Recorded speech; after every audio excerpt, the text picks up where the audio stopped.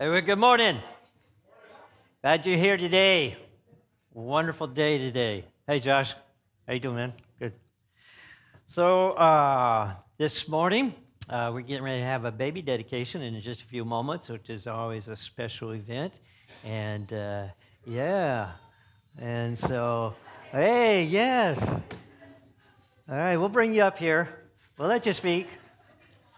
So,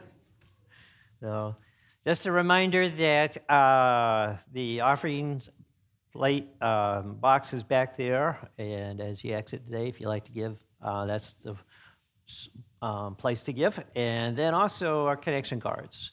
We love to hear what's going on, and prayer requests, praises.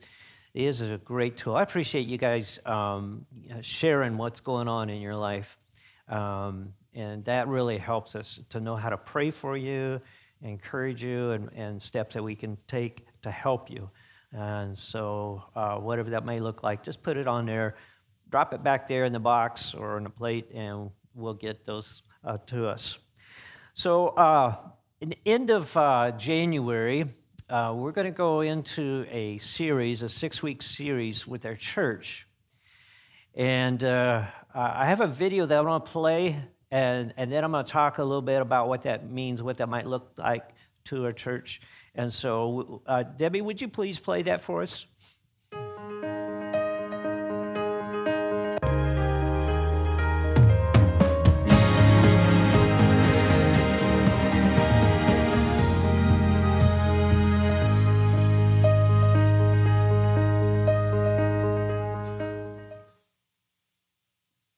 Hi, I'm Rick Warren, and welcome to The Purpose-Driven Life. The Purpose-Driven Life is more than a book. It is a 40-day journey, a spiritual pathway to help you discover, develop, and fulfill God's purpose for your life. You know, there are 3 basic questions in life. Why am I here? Does my life matter? And what is my purpose? And we're going to cover all of those in the next 40 days together. Now, I want to suggest that you get a friend or a partner to go through this journey with you. A journey's always a lot more fun when you get a partner. At the end of each of these chapters that you listen to, you're going to have a question to consider, a point to ponder, and a verse to remember. I hope you'll use these things to spark your own creativity and discuss those with a friend or a small group. Now, these 3 basic questions in life are the questions of existence, and that is, why am I alive? The question of intention, what is my purpose? And the question of significance, does my life matter? All of these questions are answered as we go through the Word of God together, and as I use this book to help you understand what God's purpose for your life is all about. I'm excited you're taking this journey. All right, so we are going to be doing what on earth am I here for?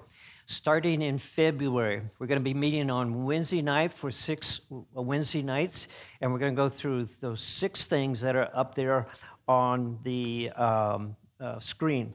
We have a workbook that we'll be going through. We're going to give you a book, and we want you to take this 40-day journey. Now, I know many of you have taken this already, and it'd be good for you to do it again.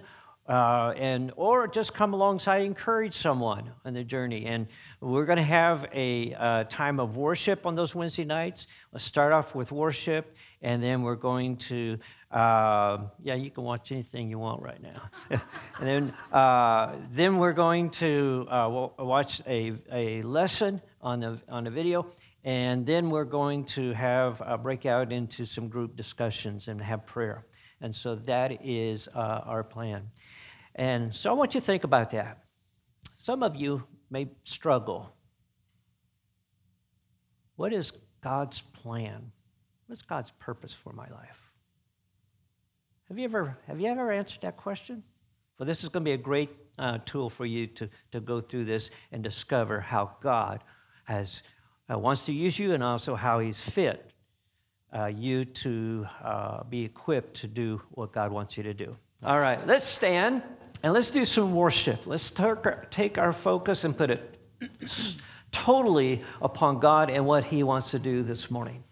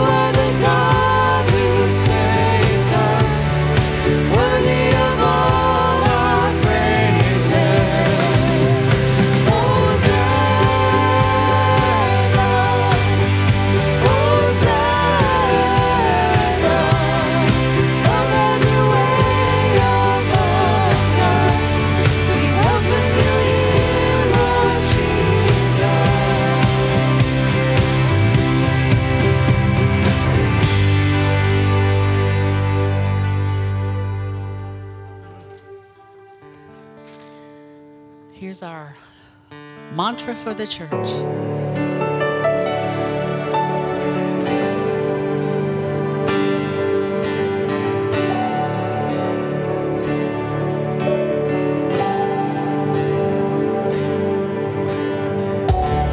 In this time of desperation, when all we know is doubt and fear, there is only one foundation. We believe, we believe. In this broken generation, when all is dark, you help us see. There is only one salvation. We believe, we believe. We believe in God the Father. We believe in Jesus Christ. We believe in the Holy Spirit, and He's given us new life. We believe in the crucifixion. We believe that He conquered death. We believe in the resurrection, and He's coming back again. We believe.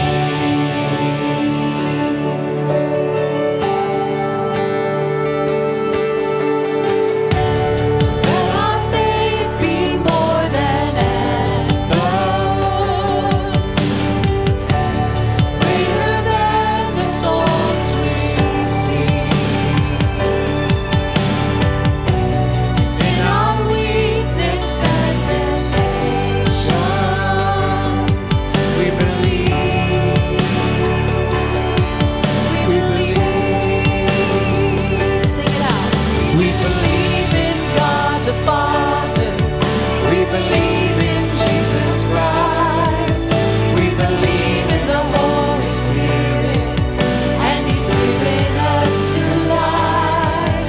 We believe in the crucifixion. We believe that He conquered death. We believe in the resurrection, and He's coming back again. Let the lost be found and the dead be raised. Live the here and now and love in faith. Let the church live out, our God will say. We believe, we believe. And the gates of hell will not prevail, for the power of God has torn the veil. And we know your love will never fail. We believe, we believe. We believe in God the Father. We believe in Jesus Christ. We believe in the Holy Spirit, and He's given us new life. We believe in the crucifixion. We believe that He conquered death. We believe in the resurrection, and He's coming back. He's coming back again.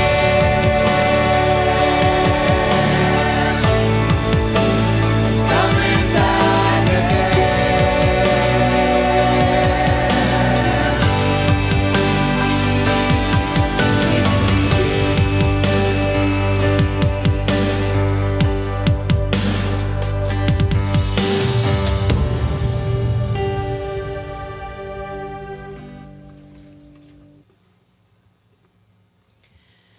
There's only a way to do it. Life, problems, is to fix our eyes on God and His Word, and sometimes you have to physically make yourself. The feelings aren't there, but we do it anyway because it's the right thing, the true thing to do. And the way we do that is through Christ's strength. There's no way we have it in us. And when we focus on Him, there's this regeneration that comes after that moment. And so let's sing, Yet Not I, but Through Christ in Me.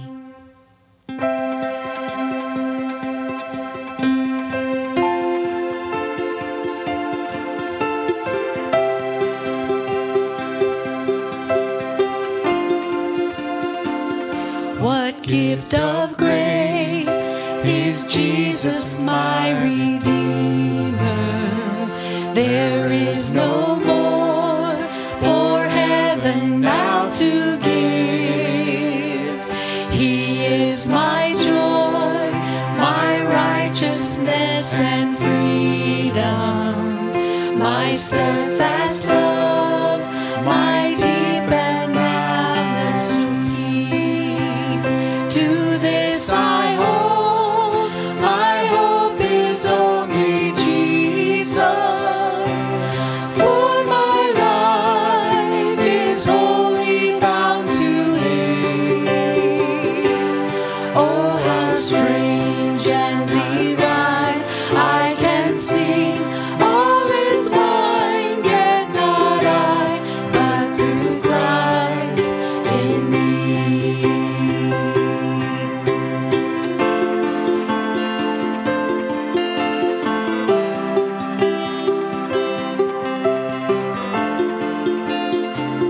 The night is dark, but I am not forsaken. For by my side, the Savior, He will stay. I labor on in weakness and rejoicing, for in my need His power is displayed. To this I hold, my shepherd will defend me. Through the deepest valley He will lead. Oh, the night has been won, and I shall overcome, yet not I, but through Christ in me.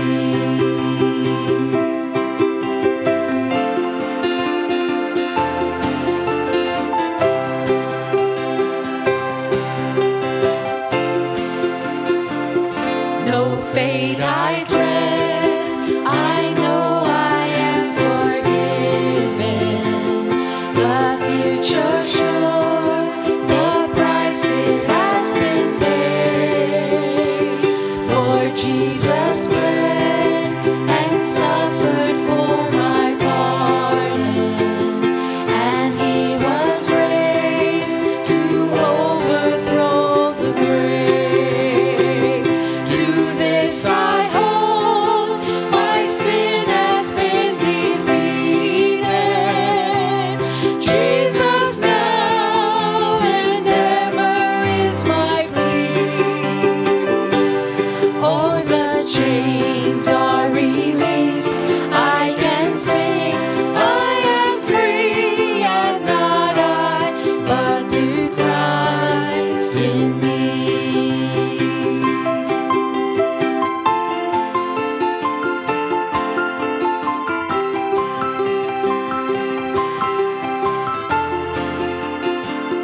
With every breath, I long to follow Jesus, for He has said that He will bring me home. And day by day, I know He will renew me until I stand with joy before the throne. To this I hold, my hope is only Jesus. All the glory evermore to Him. When the race is complete, still my lips shall repeat, yet not I, but through Christ in me. To this I hold, my hope is only Jesus. All the glory evermore to Him. When the race is complete, still my lips shall repeat, yet not I, but through Christ in me. When the race still my lips shall repeat, yet not I, but through Christ in me.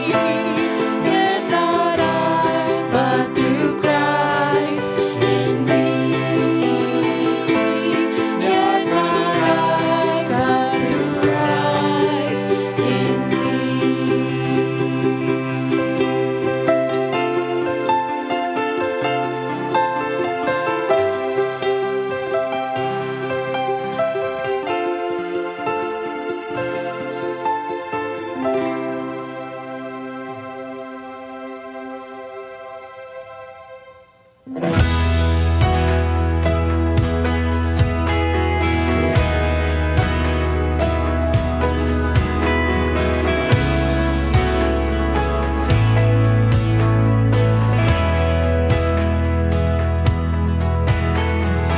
Open the eyes of my heart, Lord.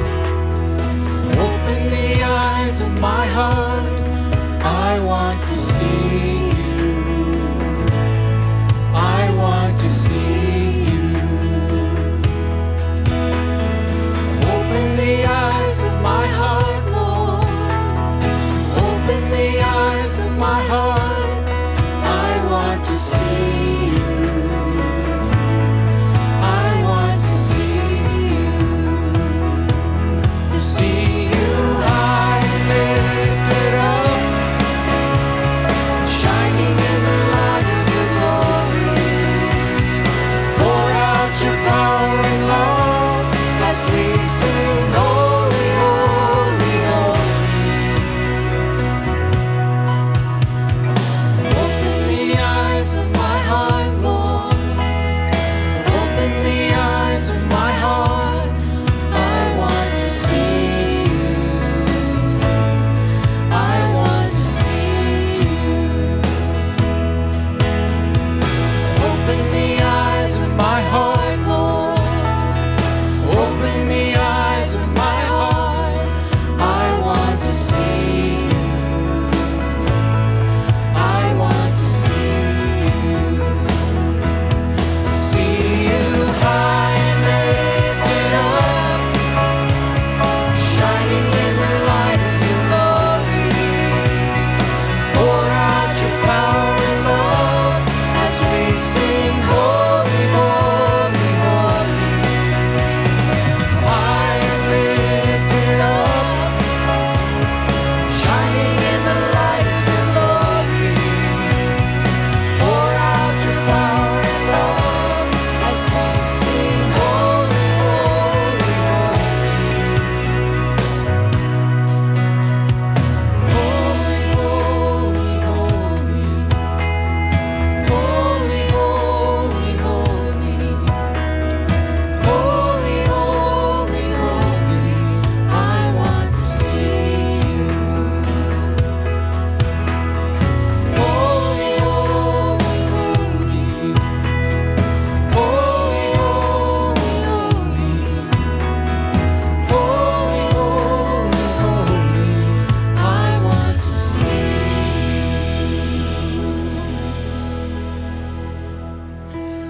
you. Lord, that's our prayer.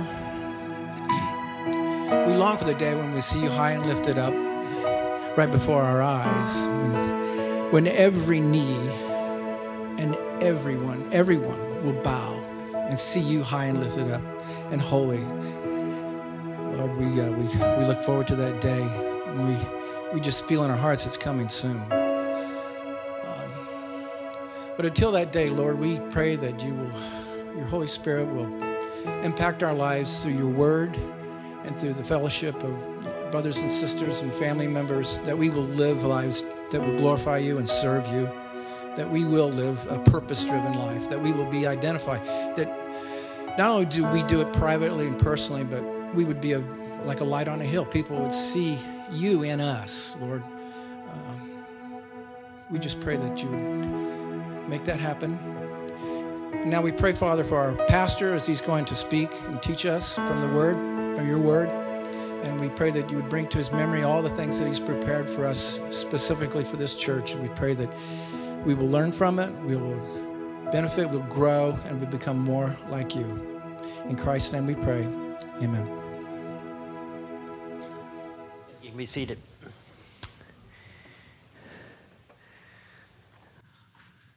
So I wanted to say also, Aaron's friends, Joe and Jody.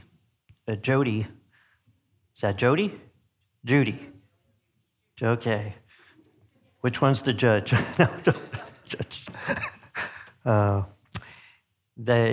Joe and his wife are involved in the human traffic ministry, reaching out to those that are caught up in that. And we've shared some things about that. We'd like to be more involved in supporting that. And if you have any questions, they'd be a great people to talk about that. And also, I just want to praise God for the new moms, the families, young families that we have with us. It is such a joy to see this inflow of young families, and we have a desire to continue to bless the young families in our community, and one of the major tools for that is our children's ministry. I don't know what God has for you and your purpose, what He wants for you, but we have a great need for teachers and helpers in our children's ministry. Bless their heart, Ruth and Harry, who are 80-something, and they're over there wanting to help out because of the need. And, not everybody's cut out to work with 2-year-olds. I understand that. We don't want you in there if you can't work with 2 years old and, 4-year-old. Kids are not your thing. That's okay. But for those, would you consider helping out with the children's ministry? Write that on a connection card. Come up and see us. And, of course, there's a qualification process through this and a background screen and all that. But I just want to present that need, and I want to just say a prayer about that, okay? Father, we come before you today, and you said that we're to look on to the fields that are white unto harvest. There is a great crop of souls and little souls, little people that need to hear about Jesus Christ. And Father, we are asking that, as you said, to pray for the laborers, pray for those that would step up and roll up their sleeve and do what they can to reach these little ones for Jesus Christ. So, Father, we are dedicating ourselves as a church in this community to reach children. Use us, God. Stir us. Give us a passion for reaching all ages for Jesus Christ.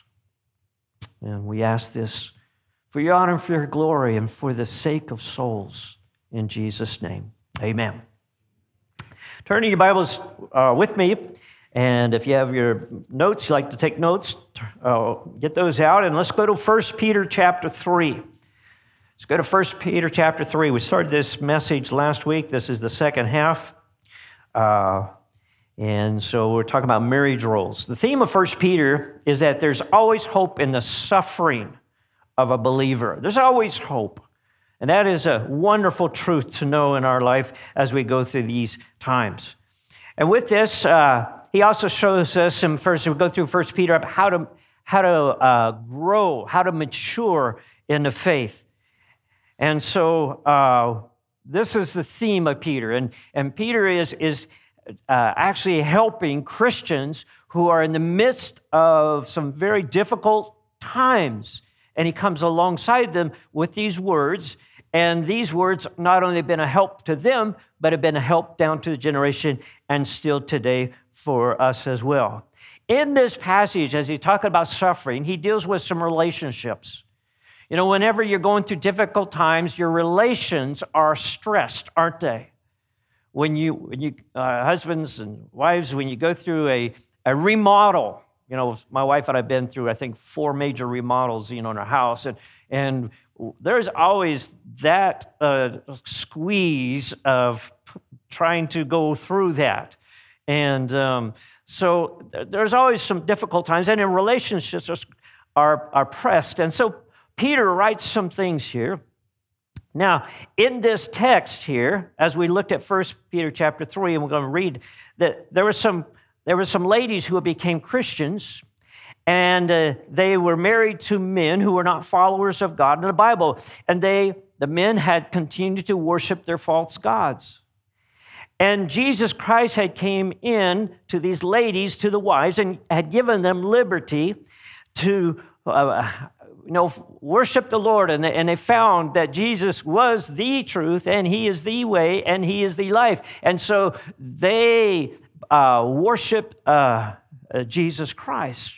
They put away those idols. They put away those things, and they considered them false. So, well, that evidently produced some tense conversations in the marriages as one became a believer and one was not a believer. And then there was some who thought, well, because of that, we have liberty to leave our husband because they're not believers.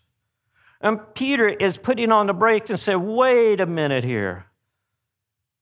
Stay in that marriage because you can be that lighthouse. You can be the one that can bring your husband to know Jesus. And so we read what Peter says about this in 1 Peter chapter 3. All right? Likewise, I'm reading out the ESV. It says, likewise, wives, be subject to your own husbands, so that even if some do not obey the word, they may be won without a word. Ladies, you ought to circle that. You ought to highlight that. You ought to put that star around there. You ought to post it on the refrigerator. You can win your husband without a word. That's like having a battle without a shot being fired. By how can we win? How can we influence our husbands? How can we do that? By the conduct of their wives. When they see your respectful and pure conduct. What is inside? Your action, your behavior is the most attractive thing to your husband. Don't let it be the outward. Let it be the inward. Don't let your adorning be external, the braiding of your hair and putting off gold jewelry and the clothing you wear. Now, let me just stop and say, some of you say, well, okay, I'm going to just stay in my slippers and jammies all day and never wear makeup, never do my hair. Please, keep America beautiful. Do your part of that. Okay, am I in trouble? Yeah, okay. All right. But let your adorning be the hidden person of the heart with imperishable beauty of a gentle, quiet spirit, which is in God's spirit is very precious. But this is how the holy women who hoped in God used to adorn themselves by submitting to their own husband. As Sarah obeyed Abraham, calling him Lord, and you are here, and you are her children. If you do good and do not fear anything that is frightening. Now, that little phrase is kind of confusing, but the NLT says this, you are her daughters, talking about Sarah, when you do what is right without fear of what your husband might do. See, if we give open, if I surrender, if I put myself out there and be vulnerable, I'm afraid what he's going to be doing and how he react and take that, to a bad place. Now, certainly this doesn't mean that a wife is to submit to abuse. And I'm sorry to say that some of you have experienced abuse in a marriage relation. And it's difficult for you to grasp these, even follow these truths that God has put here. But God will help you. And maybe he'll give you another chance in life, an opportunity, if you, have gone through a divorce and you have gone through, maybe in another prospect in the future. But God will help you work through this. It doesn't have to be an issue in your life. God can help you, as we just sang that song, through the strength of Christ. Now, we said that God has designed marriage with equality. The wife is equal in value and purpose to her husband. The wife plays a role just like Jesus when he submitted to the will of God the Father. The calling is equal.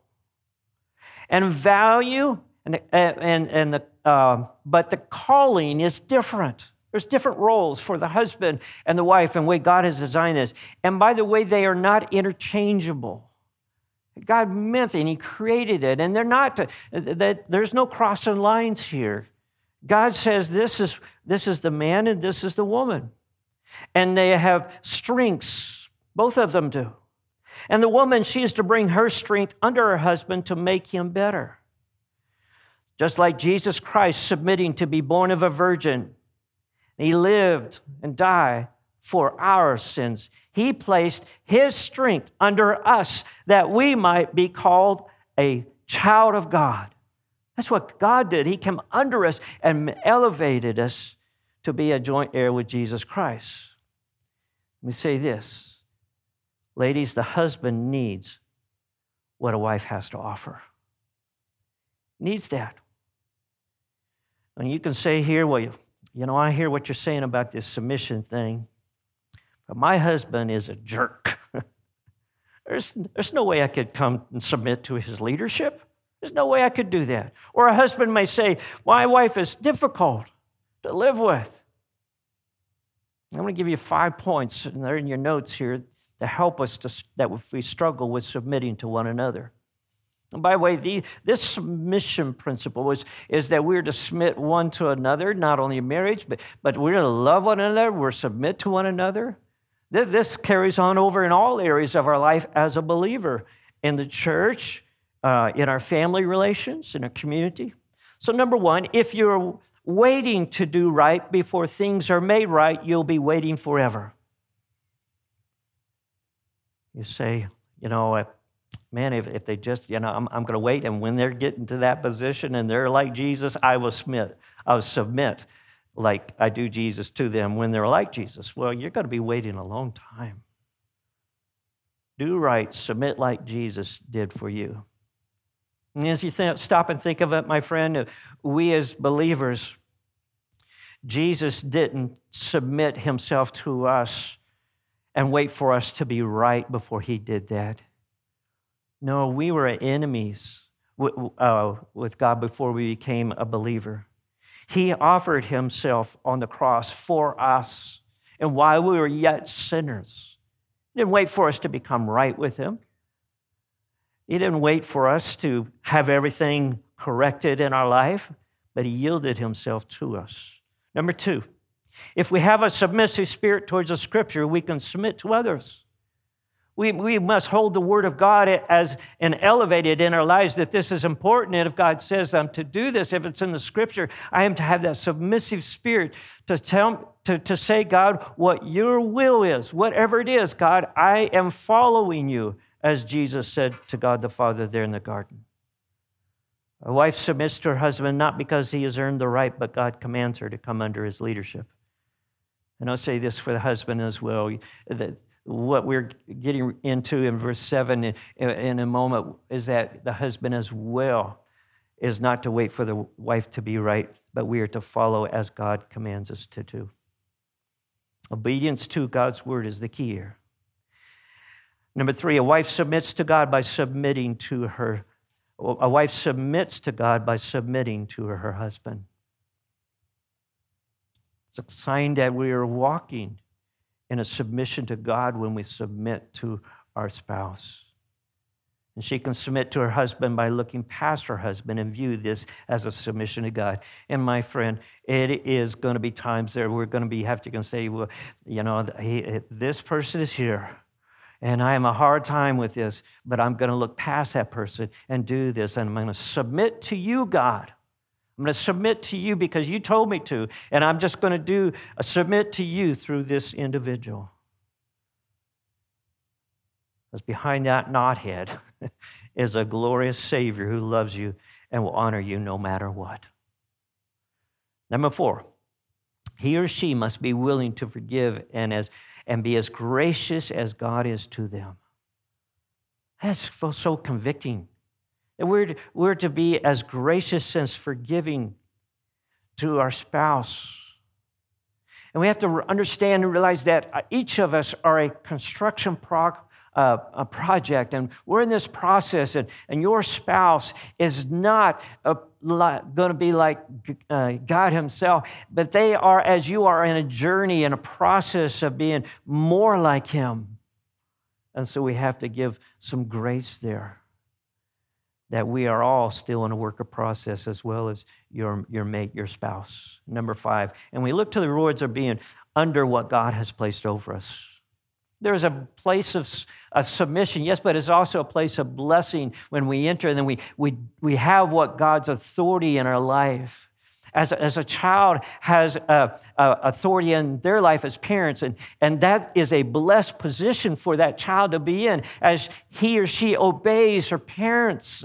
If they're godly parents, they'll lead them in the path of righteousness. It's a path, a place of blessing, as well as a place of submission. So what does this mean to be a godly husband? And if you're here today and you're not married, if you're single, I think you should take some notes here, because this is the husband that you want to have in your life. This is the husband that you want to marry, young ladies. This is someone that you want to pursue, and it gives you some clear indications that this person is godly. So verse 7, likewise, husband, live with your wives in an understanding way, showing honor to the woman as the weaker vessel, seeing they are heirs with you of the grace of life, so that your prayers may not be hindered. There are 4 points that are packed in this little verse that are so helpful for us as husbands. I want to talk about, first of all, what it means to be a godly headship.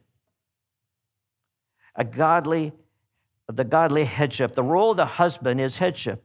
Headship is something that God has placed in creation. It's a place of order. God's creation is a place of order. It is not something that is just, through a process, eliminating the stronger and the weaker being disposed of. It's not that. They're not evolving. God has placed order in his creation.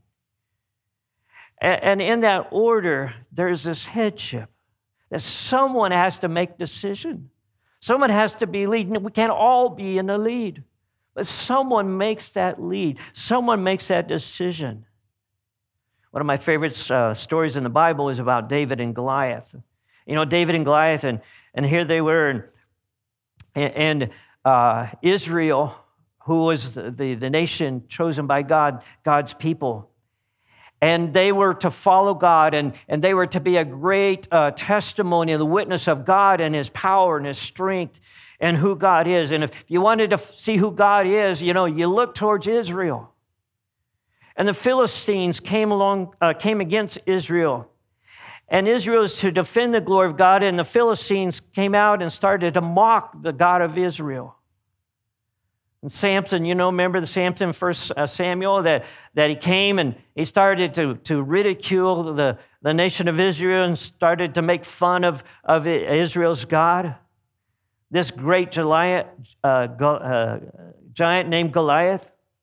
And he said, to the nation, you send out your best against me, and whoever wins, the loser will serve the winner. And they kept doing this day after day, and finally David came along, and he hears this. And he steps up as a young man with those 5 stones and that slingshot to defend the name of God, to show that God's power and faith and trust in God is more worthy and more powerful than anything and any other God on the planet of the earth, in fact, all the universe, that God can be trusted. And after that great giant falls to the ground, David does something that was very, maybe you'd say sadistic. He takes the sword of the giant and he goes and cuts the head off of Goliath. And then he takes it and he carries it around, and he takes it all the way back to Jerusalem and puts it in a place of display. And the point is that he was telling a great message for us, that there is no head that is going to come against God.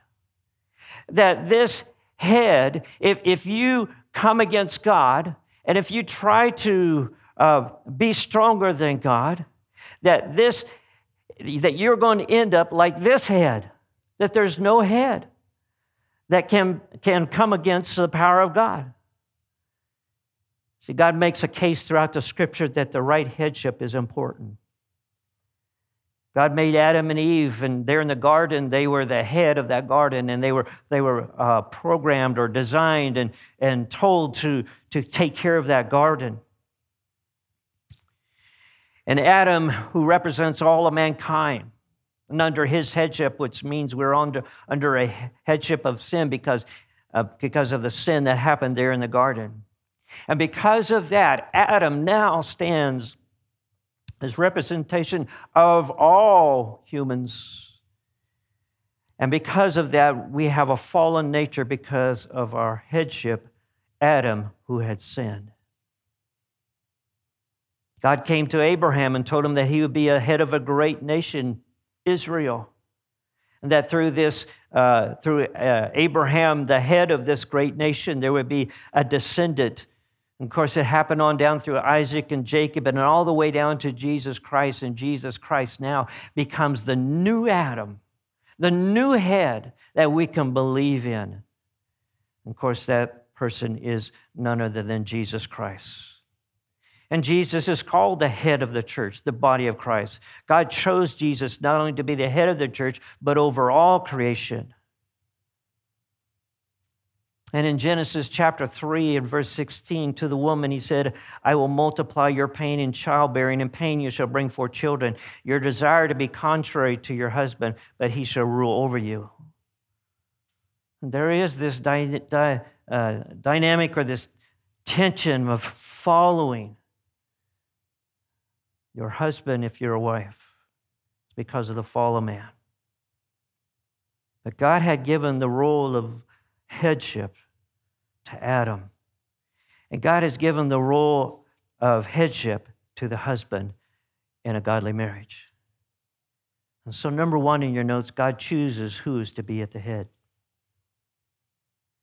And this is a sobering point for us as men, as husbands. Because how the headship follows God or doesn't follow God impacts all that are under his headship. Adam never had dreamed the decisions that he made there in the garden, how it impacted this earth. And is it true, men? As the husband goes, so does the family. You may be here and you may be single. You may be the head of your family, but it's the same principle as you lead your family. Acts chapter 16, the jailer who gets saved, and after he gets saved, he goes in, and the Bible says, just clearly says that, and the rest of the household gets saved because of what dad did, because of what husband did. A husband is to provide and protect and nurture, and he leads and he cares for the family. The wife comes under him for support and gives her strength that he may become a better leader. But ultimately, the husband is responsible for his family physically, emotionally, and spiritually. And one day, as men, as husbands and heads of our household, and if you're a single mom, we give an account for how we lead our family. And God set this up. He chose who to be the headship of the marriage. And number two, the headship is responsible for the well-being of what has been placed under his authority. A godly husband is a servant leader. Listen, men, we ask our wives to submit to this, but listen, there is a submission that we men must submit to this truth as well.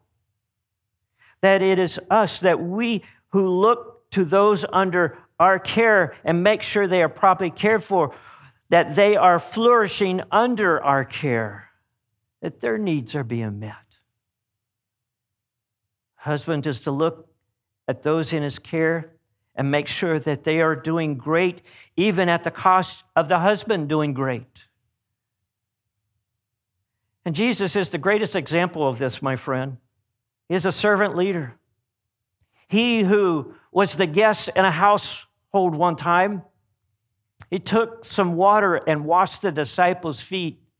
And then he said, you go and do likewise, the servant leadership. At the expense of going to the cross for our well-being, he submitted. We're talking about the King of Kings, the Lord of creation, the Son of God. God himself was willing to serve and give at his expense for our well-being. Let me put it this way. Maybe this will stick. Be the fertilizer that helps those in your care grow. Be willing to be the fertilizer to help those in your care grow. How can we be, as men, as husbands, be a godly headship? I'm going to give you 4 things in closing out verse 7. Number 1, we give the gift of empathy. The Bible says to understand your wives. Now, my friend, I think this is a lifelong, I think eternity, if we were going to eternity, we didn't have the supernatural glorified body. I think in eternity we would be learning this, how to understand our wives. But that's the beauty part of marriage, is that we never get to a place where we can say we have arrived, but it's an understanding. It's a beautiful thing. So we give the empathy, and there are 3 questions I want to give us men, and you would like, if you'd like to write them down, but they are lifelong questions. The first one, what is it like to be a woman?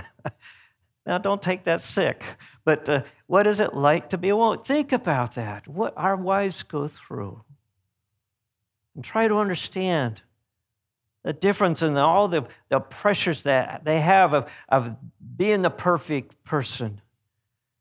What do our wives go through? Number 2, what is it like to be a mother? I have no clue what it's like to give a child. And there's some ladies here that you're carrying babies in your womb, and you're going through that process. What is that like? I have no idea. What does it mean to be a mother? So we try to understand what that's given the gift of empathy, of understanding their way. And then here's the one that's the hardest one for me to answer. What is it like to be married to me? What is that like? Well, if I was married to me, I don't think the marriage would last. What is it like to be married to me? So we give the gift of empathy to try to be an understanding way. Number 2, recognize that your wife is the weaker vessel. Now this doesn't mean that she's deficient, but what it does mean is that she's fragile.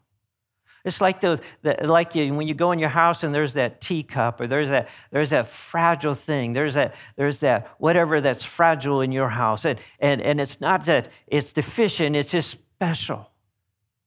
It's fragile, and we're to treat the women in our lives, our ladies as a wife, as fragile, to learn who they are, and as weaker vessels. They're not like us. They don't think like us. They don't act like us. They don't react like us. And so we treat them in a fragile way. Number 3, this one was very convicting to me earlier in my life. So thinking about my wife, see your wife as the daughter of God. So I'm treating her. I'm saying this, and she is a daughter of God. And the Bible also says that there is an equal of rewards. They're joint heirs, as the King James put it. Is that they are going to be rewarded. There's an equalness in this life, and then there's an equalness in rewards in the life to come. That's the way God looks at it. And he says to us, treat her as a daughter of God. When I say this and when I do this, I need to understand that this is God's daughter. You know, there are things that I think about with my wife in a relationship, and going through, her dad. Her dad is still alive, and he's a great man of God.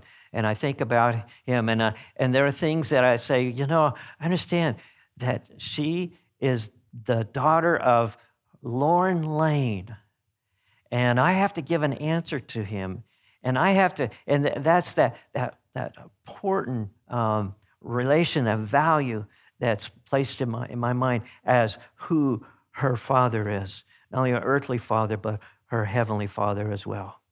And then the last one, and this is one of the most serious ones, it's only found in the Bible here, is that our prayers will be hindered if we don't, as men, treat our wives like what Peter's saying in verse 7. God responds to how we treat our wives. If I want God to listen to my prayers, I got to treat my wife with the care that he asked me to do. It's kind of like what God does with me. How I need to treat my wife and how God cares for me. You know, one day, every married couple is going to stand before God and how we behaved in our marriage. And it's not going to be on how your spouse behaved. You're going to give account how you behaved as a husband and as a wife. Do I bring strength to my husband? I place under him and I give what I have to him so that he might be a better husband, a better leader in our home. Have you become like a servant like Jesus and come under him and give him what you have to offer to him that he may lead? Husbands and dads, do those under your headship do well?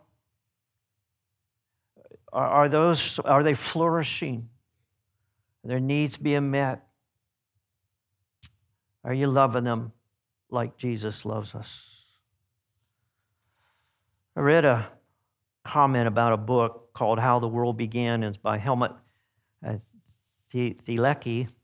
And he made this observation. He said, I once knew a very old married couple who radiated a tremendous happiness.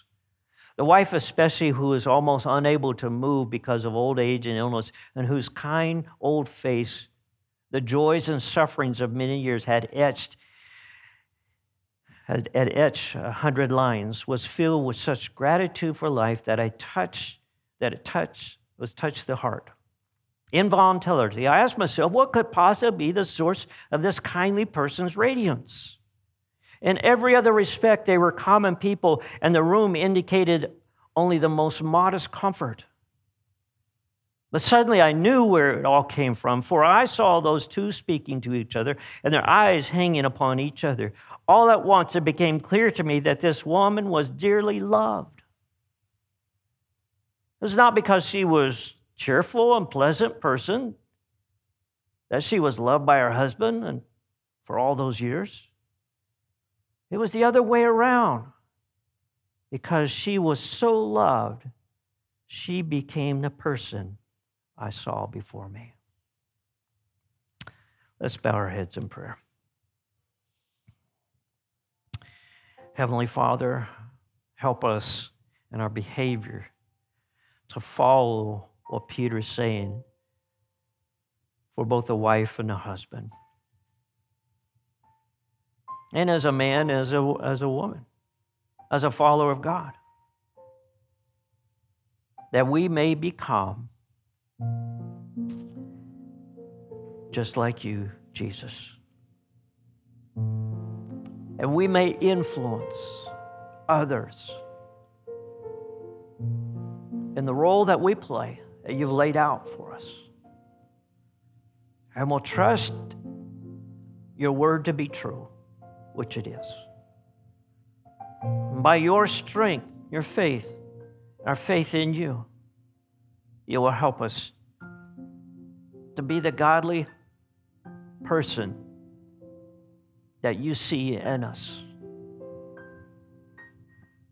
Father, I pray if there be someone here that does not know Jesus as their Savior, that right now, this moment, they'll be open to receive forgiveness of all their sins, the strength to come to know who you are, to believe in you. And one day when we are called out of this life, that heaven will be our home. I pray that if there's anybody in here, Father, right now, that they're accepting you as you speak to them. God, we submit to your word. We submit to you, and we submit ourselves to you, to serve you, to serve others, to love you, to love others. In Jesus' name, amen. Would you stand with me as we close out the service with one more song? And if there can be anything that we can do for you to help you, please let us know. Put it on the connection card. Come see us. We'd love to pray with you, to help you in any way. Let's sing.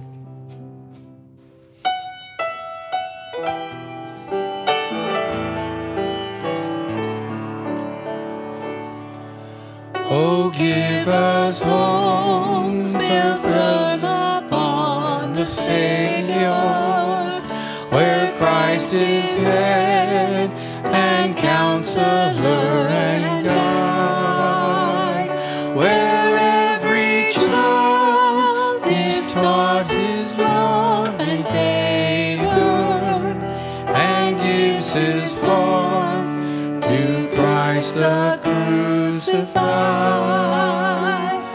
How sweet to know that though His footsteps waver, His faithful Lord is walking by His side. Oh, give us homes with godly fathers, mothers, who always place their hope and trust in Him, whose tender patience turmoil never bothers, and calm and courage trouble cannot dim. A home where each finds joy in serving others, as love still shines, though days be dark and grim. Oh, give us homes where Christ is Lord and Master, the Bible read, the precious list of song, where prayer comes first in peace or in disaster, and praise is natural speech to every tongue, where mountains move, where for a faith that's vaster, and Christ's affliction is for all and all. Oh Lord our God, our homes are Thine forever. We trust in Thee, their problems, toils, and care, their bonds of love no enemy can sever, if Thou art always Lord and Master there. Be Thou the center of our least endeavor. Be Thou our guest, our hearts and homes to share. Go build your home. Have a great week.